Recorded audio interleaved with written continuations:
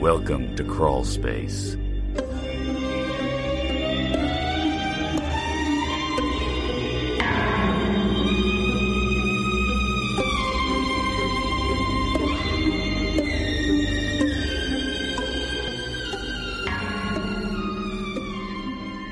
All right, Lance, here we are in the Crawl Space Studios talking about the murder of Dr. Dean.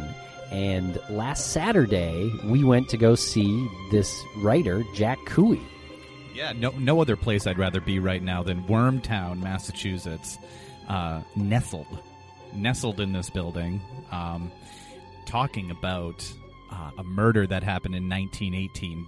Jack Cooey is a local expert. He resides in the Monadnock region and has lived there for, I would say, the majority of his life. He's a writer, short stories, I'd say novellas, but he has had the Dean murder on his mind for the better part of 27 years. He's got a fever, Lance, and the only cure is writing more Dean books.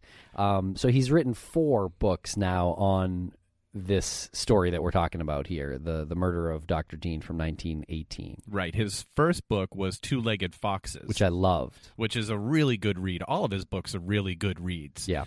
And then he had August 13th, and then he wrote Lights from Monadnock. He's currently working on a new one. I believe that the working title is The Murder of Dr. Dean. Yeah, I think the death maybe of Dr. Dean. The death of Dr. Dean. It's in the works. He goes on in this interview later on to say that it's hopefully the definitive version that he's written, but something tells me if he has some more ideas or something else percolates after this one is published, the next definitive edition will be released. Yeah, well, he did say, and he's a writer, and so he gets the process, but he did say that every time he wrote a book about this, he was hoping that was the definitive version. So this next version, this new book that he's writing, I think it's called The Death of Dr. Dean, is due out in January, so we'll let you know when that's available.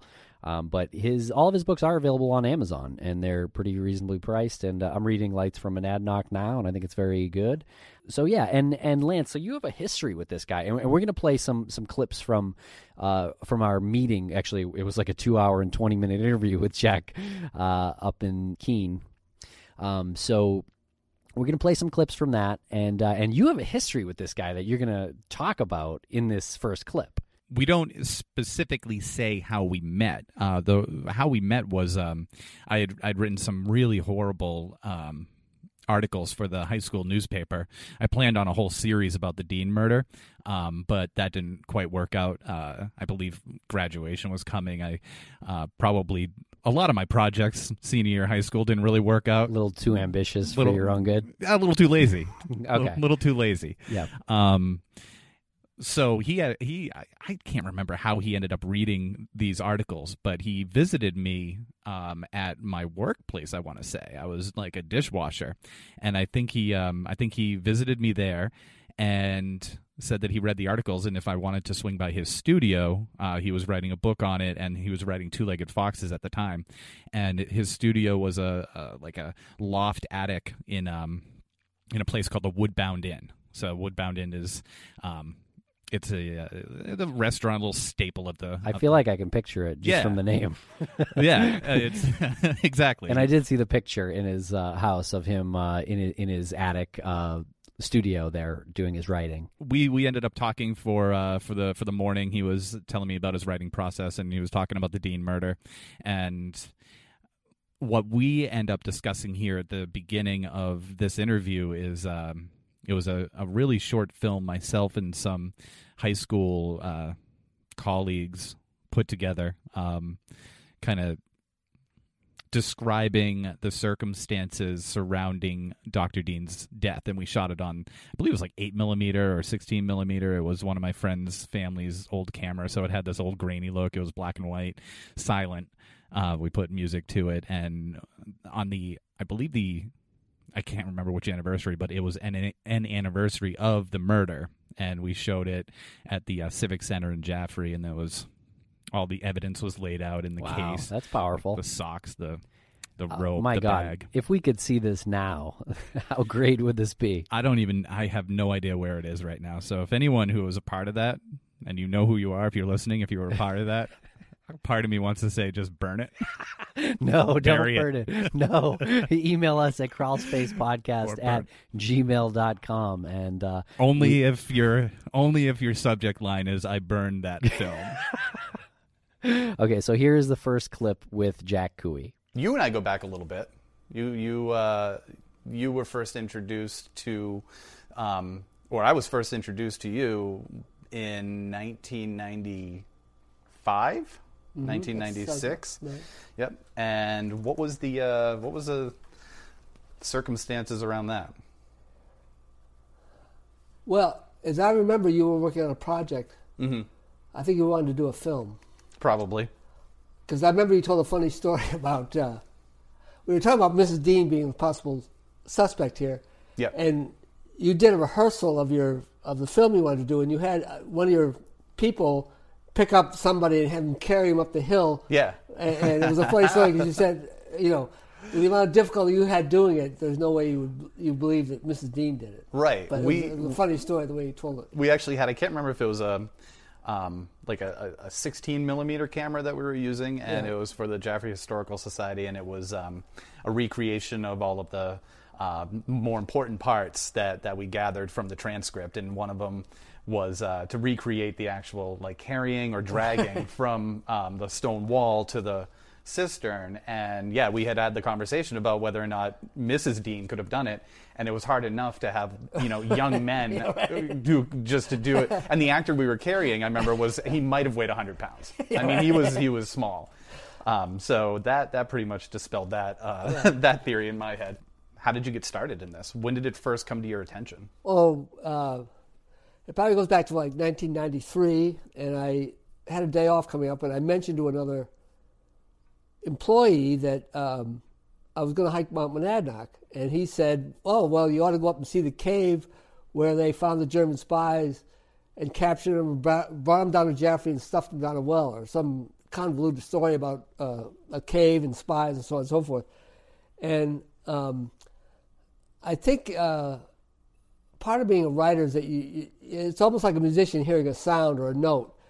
You hear the potential story, and when it piques your curiosity, you follow that lead. I mean, you investigate further, and you find out more and more about it, and to develop a story. And I found out very quickly about the grand jury testimony that was available at the library, so I went to the library and got the grand jury testimony, read that, and of course knew that Margaret Bean was still in town, and I sent her a letter, and she wrote back very kindly and invited me to come see her, and I spent interviewed her several times, quite extensively. I mean, we started at 1 in the afternoon and finished at 5:30, and she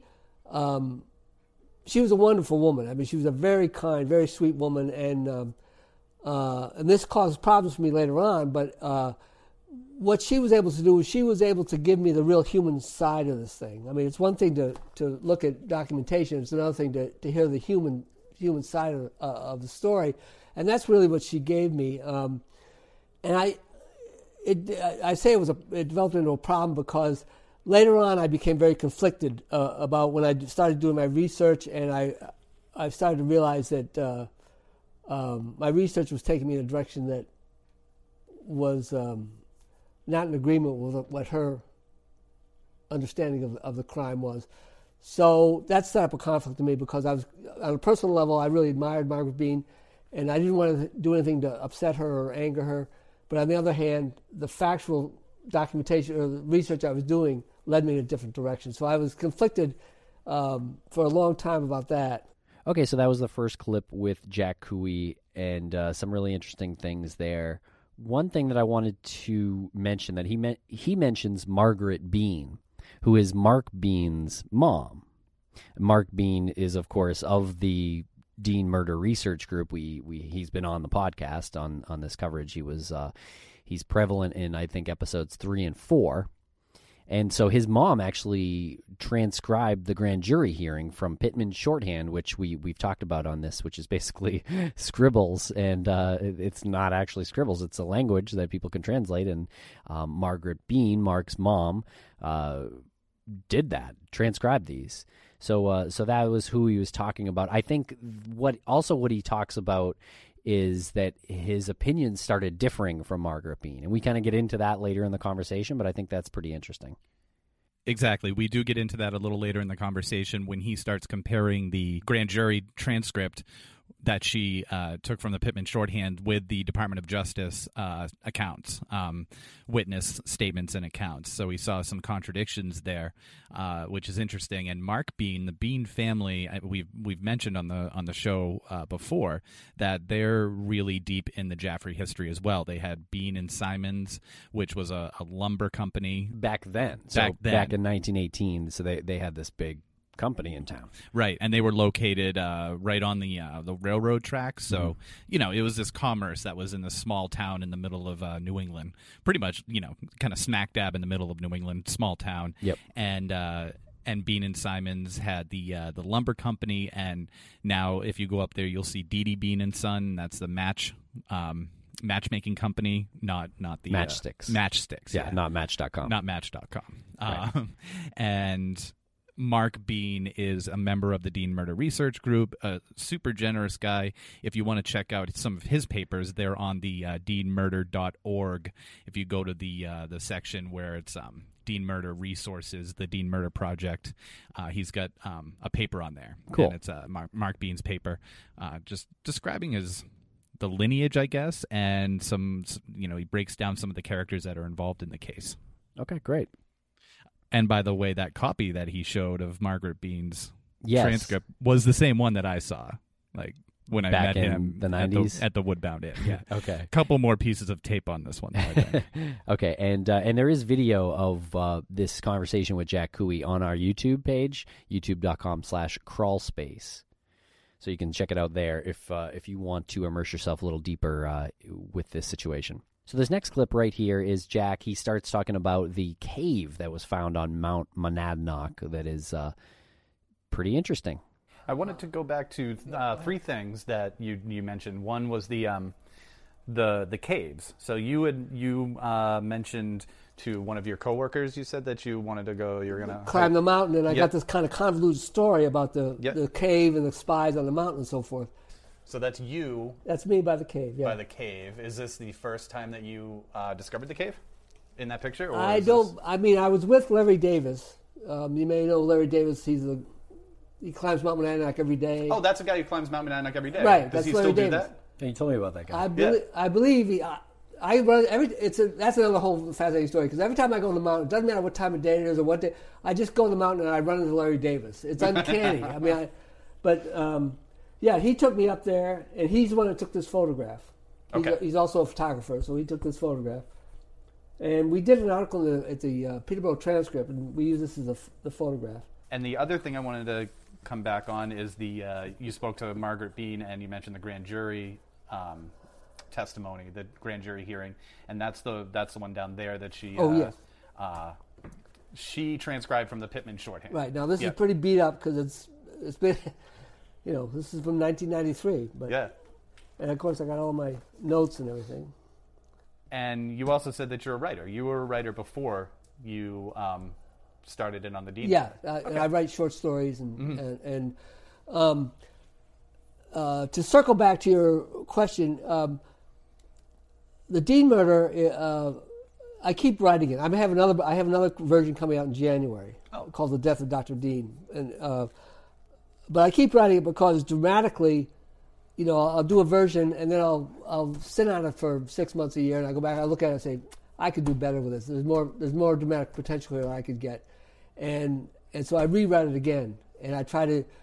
It's like distilling whiskey almost. I mean, you have to kind of filter it and filter it and filter it and filter it. And I don't know how many times you have to do it. I may not be done yet. I hope I am, but I may not be. But you have to keep working it to get the potential out of the story. Was there something in the grand jury testimony or something in the FBI files that you looked at and said, "There's a story here"? I don't think I I'm not sure what I was trying to do with Two-Legged Foxes. Really, it's very short. It's only 48 pages. I think my initial strategy with the Dean murder story was that I thought that I didn't have to change anything, that the story is so good, just the unvarnished facts of the story are so dramatic and so good that I really didn't need to customize it in any sort of way. So I think it's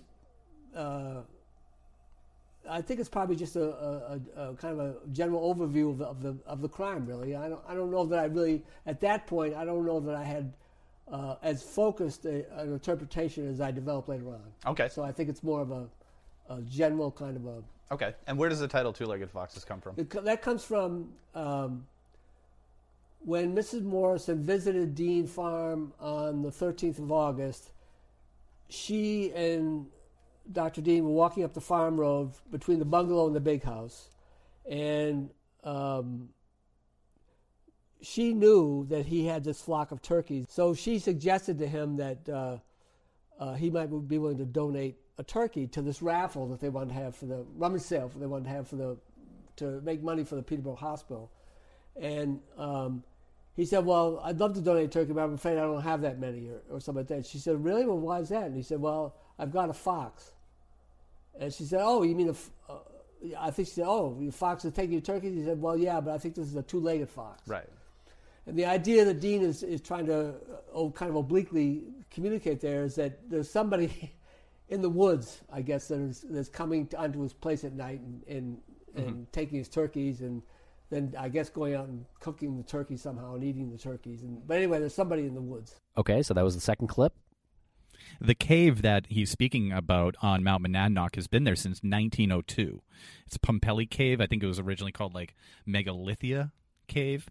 And the story behind it is that it was right around 1902. Two kids they decided to build a place to hang out on Mount Monadnock, and they hauled these metal sheets up there. They actually did the bag of concrete. They mixed the concrete and put it around the walls so that they'd have this place to chill out when they were on Mount Monadnock. So that's been there since 1902.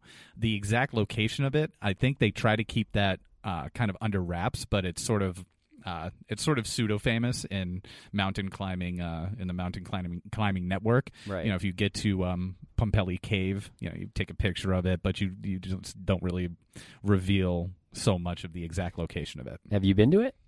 I've climbed Mount Monadnock several times, and I've never been there. Interesting. So you don't know where it is? It's definitely not on the trails that I typically climb. Right. I think it's on one of the more roundabout trails. Okay, yeah. Everyone's hiking Mount Monadnock. Maybe that's something we'll have to do since I love hiking now. Yeah, since you're a seasoned hiker now, you're gonna do Monadnock, and you're gonna be like, really? This is a mountain? This is a fun hill. Yeah. Now, number one climbed mountain in the world. Wow. Okay. Well, maybe we'll find that cave sometime this spring or summer. And here is the next clip. After you've written 3 books and you're writing a new book on it, what's your feeling on Georgina Hodgkin's book, Prime Suspect? I thought it was self-serving. Uh-huh. I think that she wanted to protect her brother-in-law. I mean, I think she wanted to protect Rich, and I think that was her point of view, and that was her purpose in writing the book. Okay. And are your books categorized as fiction or nonfiction? They're fiction. They're fiction. Yes. And why would they be categorized as fiction? Well, again, getting back to this idea of the dramatic potential of the story, I didn't want to limit myself necessarily to the historical facts, because what you have to do is that if there's a secret meeting, for example, you have to extrapolate that into what did that mean, right? So that's where you have to have the fictional license, if you will, to do that. You can't say, as a historian, you've got to stick to the facts, right? Mm-hmm. But as a fiction writer, you can take a fact and then amplify the fact, which is what you want to do to get the greatest dramatic impact out of it. Okay. Right. You just mentioned a secret meeting. Yes. What's the root of that? In January of 1919, a man by the name of John Bartlett, who was a Republican, took the office of governor in the state of New Hampshire. He was a Mason. He appointed a man by the name of Oscar Young as Attorney General. Oscar Young was a Mason. In January of 1999, you've got a Masonic governor and a Masonic attorney general. In December 13th of 1918, Charles Rich and his lawyer, Mr. Ruby, went to the Department of Justice and gave an extensive interview. And the agents that were present for that interview were Norman Gifford, who was the assistant superintendent of the Boston office, Robert Valkenburg, and Ferry Weiss, all experienced agents. But he gave an extensive interview to the Department of Justice for those three agents. After that interview, he asked for a letter of exoneration from the Department of Justice, which they refused to give him. So there are a couple things going on here. First, the Department of Justice may have felt played by Rich because he's asking for this letter of exoneration after that interview. Rich is asking for the letter of Rich exoneration. is asking for the letter. Okay. The other thing is that Roy Picard, the county attorney, for months now is saying Mrs. Dean did it, Mrs. Dean did it, Mrs. Dean did it, Mrs. Dean did it. He's also saying no to an autopsy. He's also saying no to a grand jury. Okay. Roy Picard was saying no to the grand jury. Yes, Okay. he was saying no to the grand jury. So I think that what happened was that they'd had this extensive interview with Rich. The investigation is going nowhere. I think it appears as though Picard is stonewalling the investigation by the refusal, his insistence on Mrs. Dean being the suspect and his refusal for a grand jury. So in March 21st of 1919, those three agents, and this is significant because Norman Gifford has got to come from Boston up here to have these interviews. Those three agents go to Bean and Simons and have an extensive interview with Bean and Simons. The same three agents, Gifford, Valkenburg, and Weiss. And what's Bean and Simons? Bean and Simons is a lumber yard. It's Dilsey Bean and Merrill Simons. It's a lumber yard. It started out in Ringe and they moved it to Jaffrey to be closer to the railroad. Gotcha. But like I said, these three agents showed up and interviewed Bean and Simons. Now, the other aspect to this is that there was a petition at that time being passed around Jaffrey for the citizens to sign to present to the county officials, Roy Picard, to have a grand jury hearing. Okay, and Bean and Simons did not sign the petition. So a lot of this interview was talking about why they didn't sign the petition and how come they didn't feel a grand jury was a good idea. I think there's something happened in that interview process that upset. Like an intimidation thing? Well, intimidation maybe, or accusation, or intimidation, whatever it is.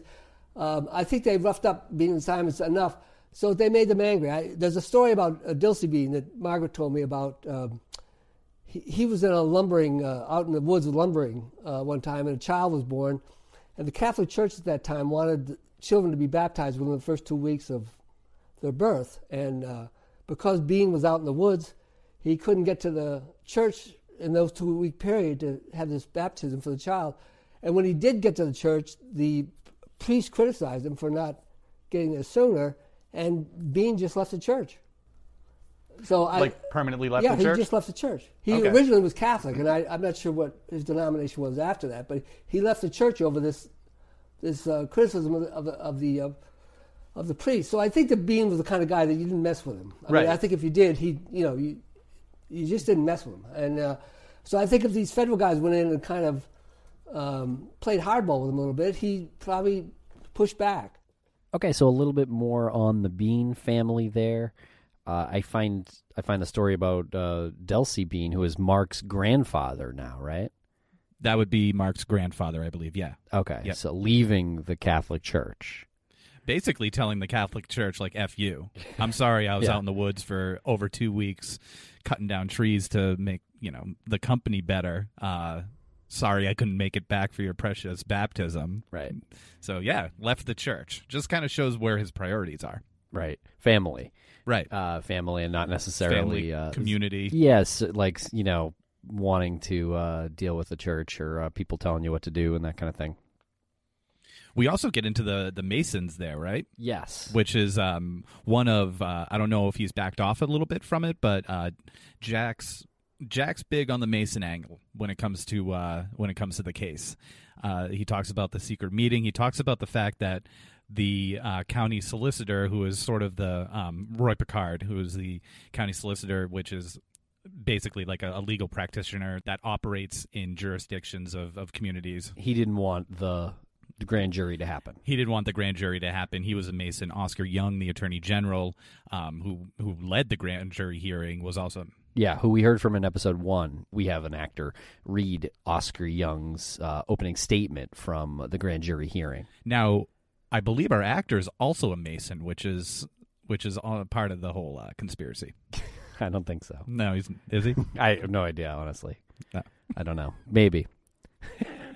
Probably not. But I do have another friend who's a Mason, but we can get into that later. We do get more into the Masons, which is interesting. And you hear it, and it's like, oh, it's a secret society. It sounds so fucking secretive, and what are they up to? And more than likely, not a lot of real, like, crazy stuff, but there have been stories, of course, this one being one. I think Jack does a really good job of, and we'll hear it, the whole Mason thing is sprinkled throughout everything that Jack does. And he doesn't necessarily promote that image of the Masons as a group being an extremely evil group. He promotes the theory that they were a fraternal society that looked out for its members. Okay. And let's hear what Jack has to say. This is from March 22nd, 1919, Department of Justice. Continuing investigation last reported on the 21st, agent accompanied by Agent Weiss called on Mrs. Elizabeth Bryant, East Jaffrey, New Hampshire. Agents at this point received confidential information that a secret conference was to be held at Winchendon, Mass. At some hotel by the following persons: County Solicitor Picard, Cheshire County, New Hampshire; Sheriff Lord, Keene, New Hampshire; Dilsey Bean; Mr. White of East Jaffrey, New Hampshire; Merrill G. Simons; and Mr. Webster. Agents motored to Winchendon, Mass. Without a moment's delay in an automobile loaned by the Selectmen of East Jaffrey, New Hampshire.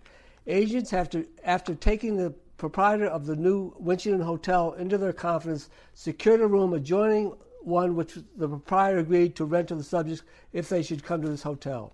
And this is from the... What are you reading from? Department of Justice reports. From March 1919. Yep, March 22nd, 1919. So that's describing a meeting in a Winchendon hotel. Correct. Okay. And what was the basis of this meeting? This is the meeting that came as a result of them being interviewed by the federal guys. Oh, okay. Okay? Okay. So this is the day after. Okay. All right? Now, the Mrs. Bryant, I'm not sure how Mrs. Bryant got this information. Because of such a big deal about this grand jury, both Simons and Bean had to answer for their lack of signatures on the petition, and the perception in town was that they were trying to protect somebody because they didn't sign the petition. All right. Yep. So they were vulnerable in a sense to that criticism. Yep. And I think that the purpose of the meeting was they told Picard, have the grand jury, but make sure nothing happens. Now they could say that because they know the Attorney General, who's going to run the grand jury, is a Mason, and they know the governor's a Mason. Interestingly, very shortly after this meeting, Picard all of a sudden changed his mind and he announced a grand jury at the Keene Courthouse on April 11th of 1919. Like a month later. Yeah, a month later. But he changed his attitude about the grand jury completely after this meeting.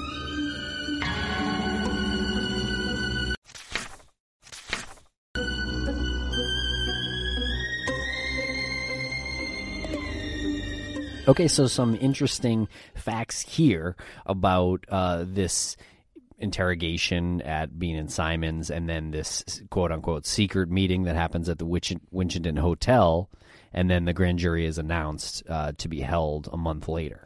Yeah, maybe we're calling the secret meeting a little. Maybe that's being too nefarious. Yeah, that's why I put it in air quotes. Yeah, it was a meeting of high level. Prominent citizens in Jaffrey who met at the Winchendon Hotel the day after the Department of Justice had talked with them. Mm-hmm. And then that's when Roy Picard came forward and said, okay, we're going to have the grand jury testimonies. I guess on it, if it's all about how you present that, right? It seems really weird when you start saying these are Masons and it's a secret meeting, but look at the circumstances as well. These are prominent citizens in the town They want to protect their community.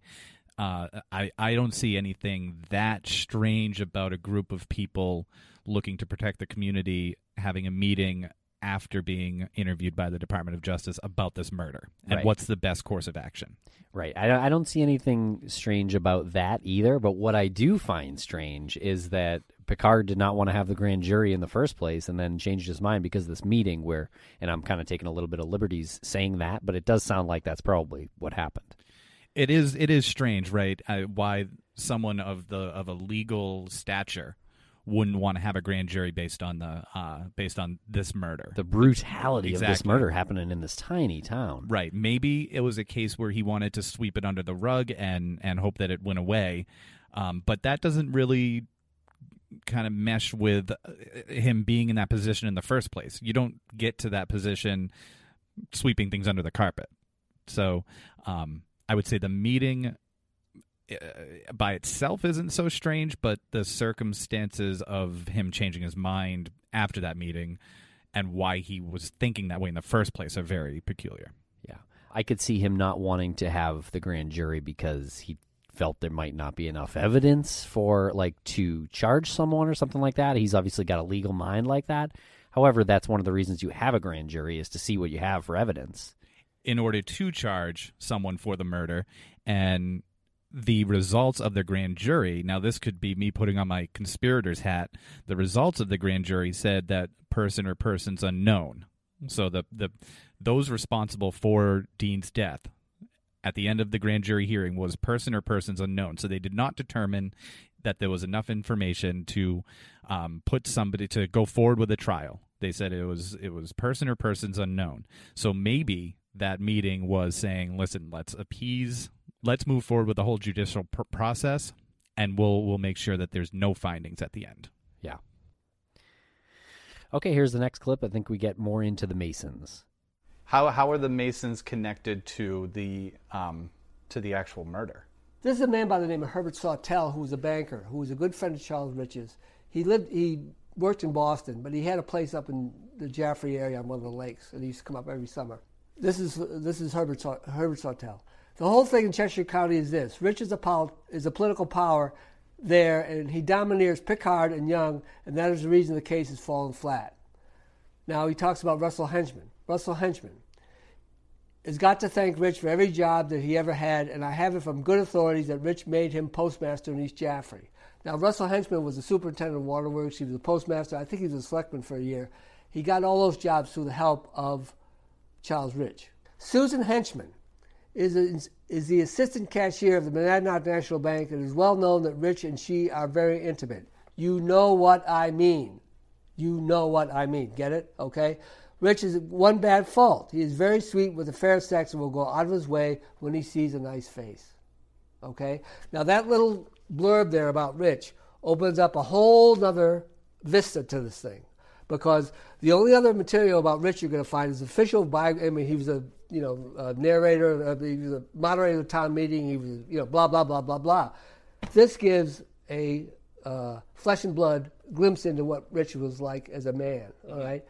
And so that opens up, as I say, a whole new vista on this thing, because he has a relationship with Susan Henchman. He's got a relationship with her brother, that he's either currying favor with Susan by helping out his brother, who's a plumber by trade. And you've got episodes with Henchman where, for example, on Thursday following the murder, they find the body on Wednesday. On Thursday following the murder, Henchman inexplicably goes up to Dean Farm and is cleaning up in the barn in the big house. Have you heard that story? Henchman is the one who ends up pretty much clearing all of potential evidence and blood stains. He's the one that went up to the barn and cleaned it all up. Yeah, he goes up on Thursday to clean up in the barn in the big house. The front page article is, brutal murder in East Jaffrey. William K. Dean's body found in rainwater cistern, had been beaten about the head, bound and tied in weighted sack, no cause for murder known. Now, his legs were bound, this is the part of the article, his legs were bound at the knees. In the barn nearby, there were some blood stains, and there were others on the piazza of the big house. Okay. Okay, you got it? Yep. So somebody read the article and said, I got to go clean this up. Yeah, right, exactly. That was published from the That's the Peterborough Transcript, 1918, on Thursday. on Thursday. And that's when Henchman went up to the barn on Thursday. Now, the other funny story about that is that as I say, Henchman's original occupation was a plumber. And so the federal guy said, hey, what's the deal with cleaning up in the barn in the big house? Yeah. And he said, well, I was turning off the water so the pipes wouldn't freeze. And the federal agent said, in August? Yeah.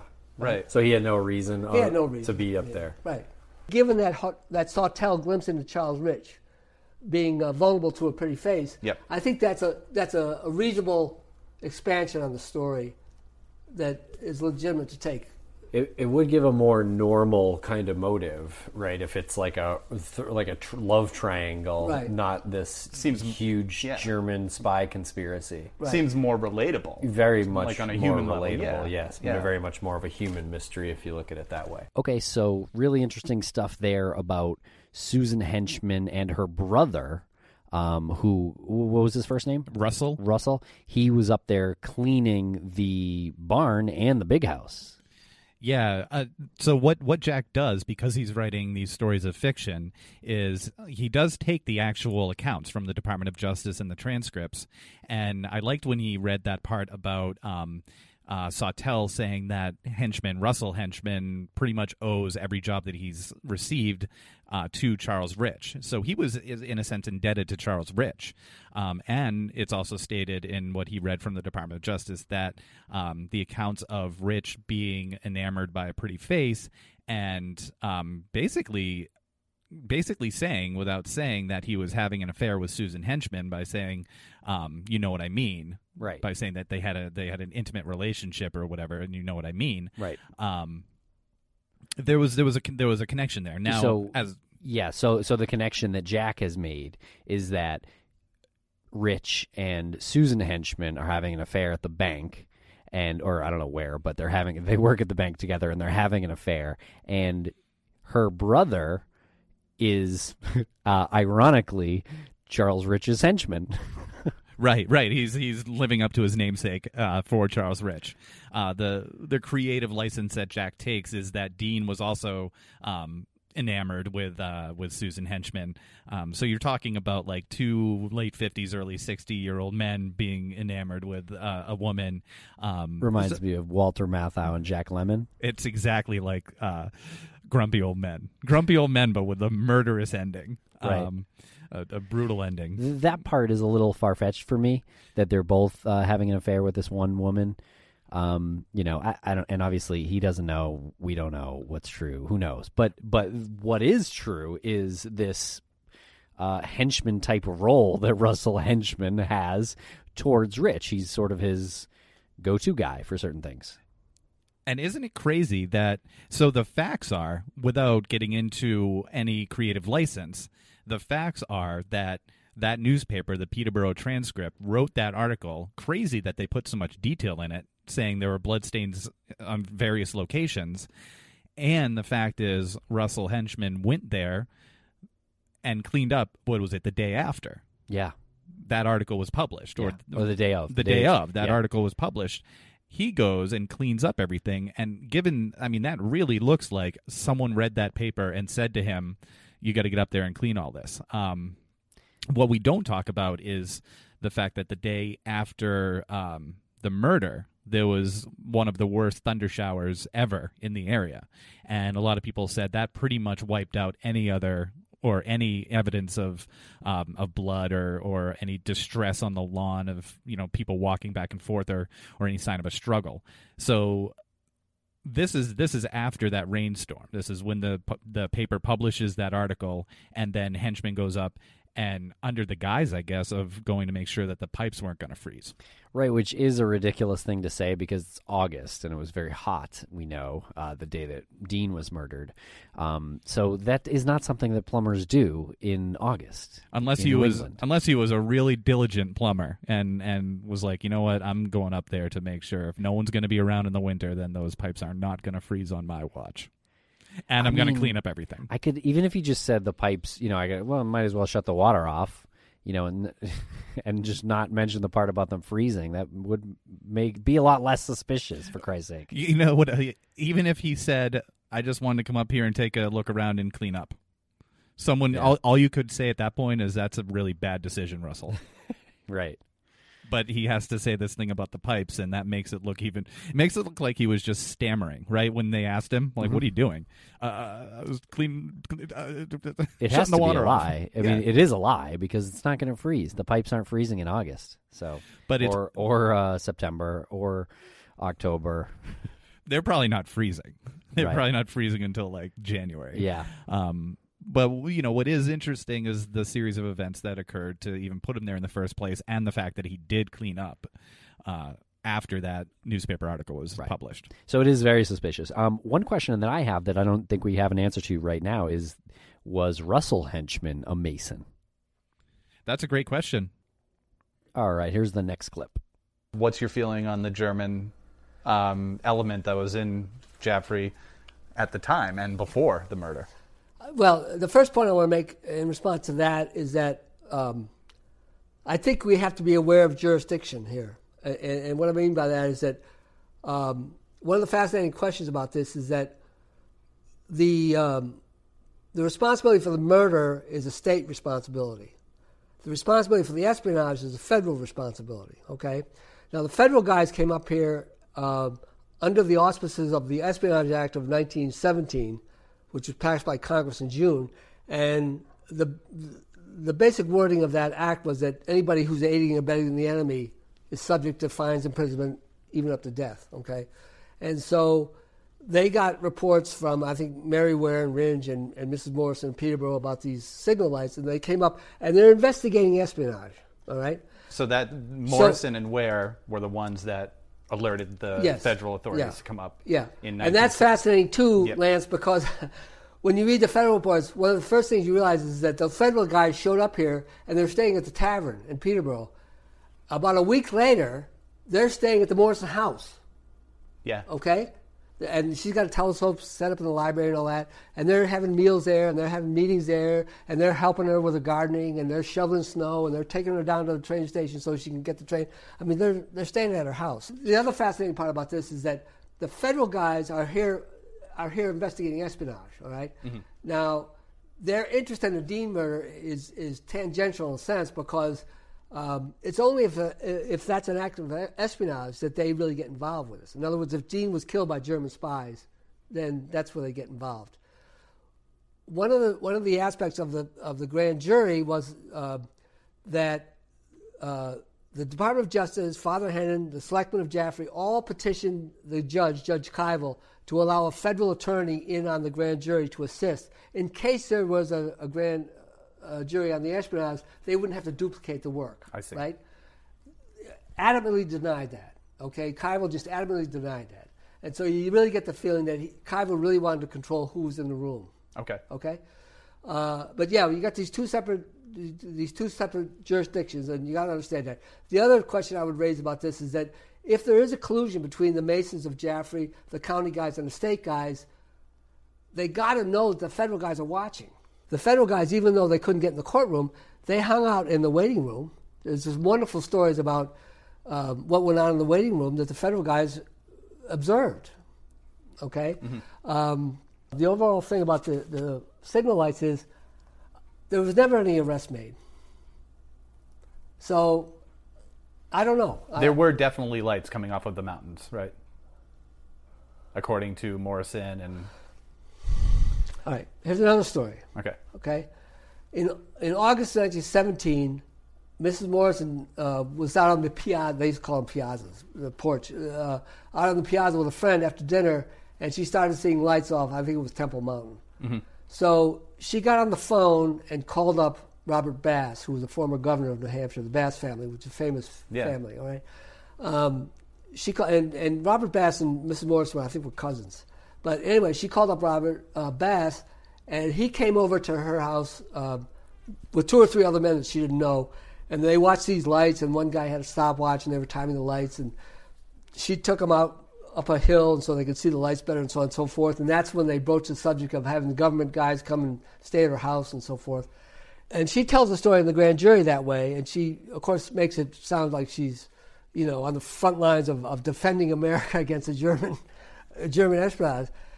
But now you read the Department of Justice reports, and they go interview one of the men that was with Bass that night, and it turns out his name is Benjamin Russell, his name is, and he's an architect, and he lives in Boston. And his version of the story was that, yeah, they did see a light, and it was the northern star Sirius, which is the brightest constellation in the northern sky, rising in the sky, and she claimed it was a signal light, and Bass said, no, it's a constellation.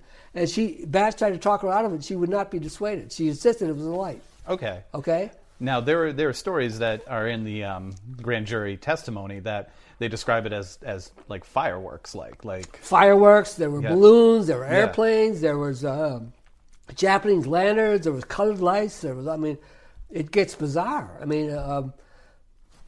I don't know, Lan. I say, well, was there ever any arrest made? And there never was any arrest made. So. Right. But we know federal agents were in town those days that day around Dean's murder, investigating the lights, right? That's correct. Yeah, Okay. they were here investigating, But never any arrests made. they're here for the lights. They're not Right. here for the mirror. That's interesting. Right. Yeah. Okay, so another interesting clip from Jack. This is kind of the first time that we approach the idea that the lights didn't have anything to do with the murder of Mr. Dean. Yeah, the first time that we say that these are two separate incidents. That the federal agents had been there, I think, up to 2 years before the murder, because there had been accounts of lights coming off of Mount Monadnock, Temple Mountain, Pac Monadnock, that range up there. Pac Monadnock is a different mountain than Mount Monadnock? Yeah. Okay. Yep. Okay, good to know, because I was confused by that. Yeah, there's Pac Monadnock, Temple Mountain, Mount Monadnock, and it's all in the Temple, Peterborough, Jaffrey region. Okay. The Monadnock region. Okay. So pretty interesting stuff. I think he makes some good points about jurisdiction and how these two incidents really should stay separate, the lights and the murder, because there was never any arrest made. There was never any conclusion really about the lights. However, with that said, still super suspicious about the whole Kofelt thing. So I'm not saying that they're not related, but I think it's really good to look at it like they're not at first, and then you kind of go back to it naturally. Or at least I kind of go back to the idea that Kofelt probably had something to do with the murder, and he may have been shining German lights or maybe not, or lights for German purposes or whatever. So I don't know. What do you think? Right. So, like you said, and like Jack said, there was no one arrested for any espionage, shining signal lights. But it was known. It was later known that holes had been bored into the window casings of the big house, and the suspicion was that they were shining lights to, I believe, Pac Monadnock, to relay messages to Mount Monadnock from the big house, and William Dean had amassed a lot of information. I don't know. I mean, we know this because of what he told Mrs. Morrison. Morrison and him would talk about the signal lights at length, and he said when he abruptly kicked Kofelt off his property and said he's too good of an American to have him on his property. I think it's a little. You do have to keep them separate, but then at some point there's. I feel like they just start coming a little bit closer together. The lights and the murder. Jack gets into the pictures that Der Curler found, Yeah, and that's later, and it is later, but Yeah. that's one more of that little puzzle piece that brings them a little closer together. It seems far-fetched. All of these things seem far-fetched. Like lights, no, that's just a constellation. But I think it's a little dismissive to say, she's looking at a constellation. This is like people know what stars look like. I mean, I've never looked at the sky and said, "Oh, I think that's signal lights or something like that." Or any kind of weird lights, but also there is the song called "Twinkle Twinkle Little Star." Like stars do twinkle when you look at them, so they do kind of come in and go out a little bit. Yeah, or you could be looking at a comet. You could be looking at a shooting star, something like that. And it was super dark back then. You have to. There's not a lot of light pollution. Right. Light pollution. We live close to Boston now, and you look up on a night sky, and you don't see the stars like you would have back then. It would have been really bright back then, the stars. Right, but there are other areas in the country at the time that you could see stars that didn't have FBI agents there. I'm sorry, federal agents there to assess any German signal activity. Mm-hmm. It's easy to say, oh no, this poor woman didn't realize that she was looking at stars. She was looking at, the brightest star in the northern hemisphere. But I would like to think that she would have known what a star and a signal light would look like. And if it was just her, that would be one thing. But it wasn't just her. It was Dr. Dean, and it was several other people, too. Exactly. Okay. And here is the final clip. What made the Masons so powerful? What was it about them that they could flex their muscle? Well, I think we see it. It's kind of interesting because I think we're seeing this today with all the sexual stuff that's going on, and all these powerful men are, being exposed really for bad behavior. I think that the psychology of it is that powerful people want to come together to become more powerful, but the license that the Masons took was that they were a secret. Now, my understanding about this, and I may be wrong about this, but my understanding was that the Masonic allegiance took precedence over every other allegiance. So if you and I are Masons, and you're embezzling money from your work, and I know it, it's a secret. Mm-hmm. Okay? But the social hierarchy was much more structured than it is today. We didn't have the civil rights movement. We didn't have all these civil rights movements. I mean, women and transgender people and all that. It was a hierarchy, a very strict, structured hierarchy, where the English Protestants, Charles Rich, Webster, White, all those guys, they're at the top. French Canadians, Irish, you're at the bottom. Mm-hmm. Okay? This is one of the fascinating things about this, is that Albany Pelletier, who was the night watchman at Bean and Simons, who saw Rich's horse at the sawdust shoot at 9 o'clock, he knew Rich was lying because Rich said he got kicked right before 9 o'clock. Couldn't have happened if the horse was at the sawdust shoot at Bean and Simons, right? Now Albany Pelletier knows that. He's a French Canadian Catholic. Yeah. All right? Yeah. He's powerless in this society. Yep. See? Yep. So the story is that Dean was with Hodgkins, Georgiana Hodgkins, right? At that night, yeah. That night, and they were in town. He met her in town, and then met her at the drugstore. Yeah. They met at the drugstore. Okay, so take us through what she claims and what happened, and what you said it was Pelletier. Albany Pelletier. Yeah, and what his statement is, and how that contradicts. Well, the contradiction between Rich and Pelletier was that Rich claimed that he was kicked by his horse right before 9 o'clock. Right. All right. And Dean was supposedly came to Rich's home. Well, that's controversial. Okay. That's controversial. All right, let's get into that. Okay, let's get into that. All right. Okay, so lots of controversy. That's our final clip, and he brings up a whole thing that we don't really have the time to get into in this episode. I mean, that's kind of just how the conversation with Jack goes. You get into another rabbit hole, if you will, and it's just this huge discussion. So this Albany Pelletier situation is very, very interesting, right? So he says that he saw Rich's horse at 9 o'clock. I was super nervous about this this topic because we're talking about, we keep saying that eyewitness accounts aren't typically reliable. You always have to take them with a grain of salt. And not only are we talking about an eyewitness account, we're talking about one from 100 years ago. And how are we putting a timestamp on that? How are we putting a timestamp on him being absolutely positive that he saw what he saw? I'm glad you asked. At 9 o'clock. So, but I was extremely relieved that he had a job that gives him the best, in that time period, gives him the best way to establish, I was here at 9 o'clock. He was the night watchman. He made hourly rounds, and there is a record of him going each hour to each particular location, each at a checkpoint. And he registers that I was here right at this time, and it takes me this long to get there. That was part of his nightly routine, and it's logged. So he knew within a few minutes when he checked in at 9 o'clock to this one checkpoint. And that's where he saw this horse that had supposedly been at Rich's house giving him a black eye at this point. Right. He sees the horse and actually walks past it. And they're picking up sawdust. And when the account comes out that Rich had been kicked by his horse, I think Hodgkin's account was that it was just around like 8:45 or right around that time. Right around maybe 20 minutes or a half hour before 9 o'clock.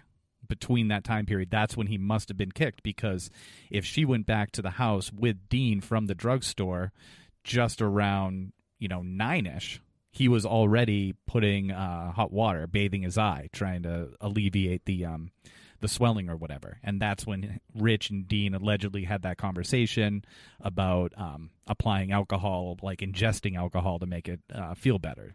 That was the joke that's in Hodgkin's book. And that's the account that the whole family has.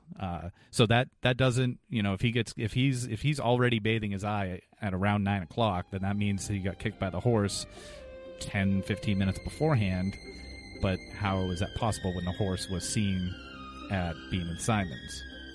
Thank you very much for listening. Please follow us on Twitter at CrawlspacePod, and we're also on Instagram and Facebook. Thank you very much.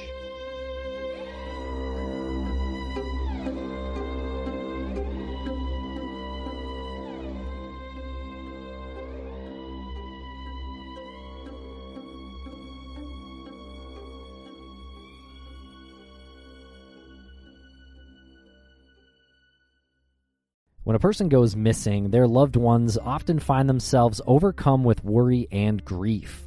Bruce Maitland started the 501c3 nonprofit organization Private Investigations for the Missing because he knows this feeling all too well.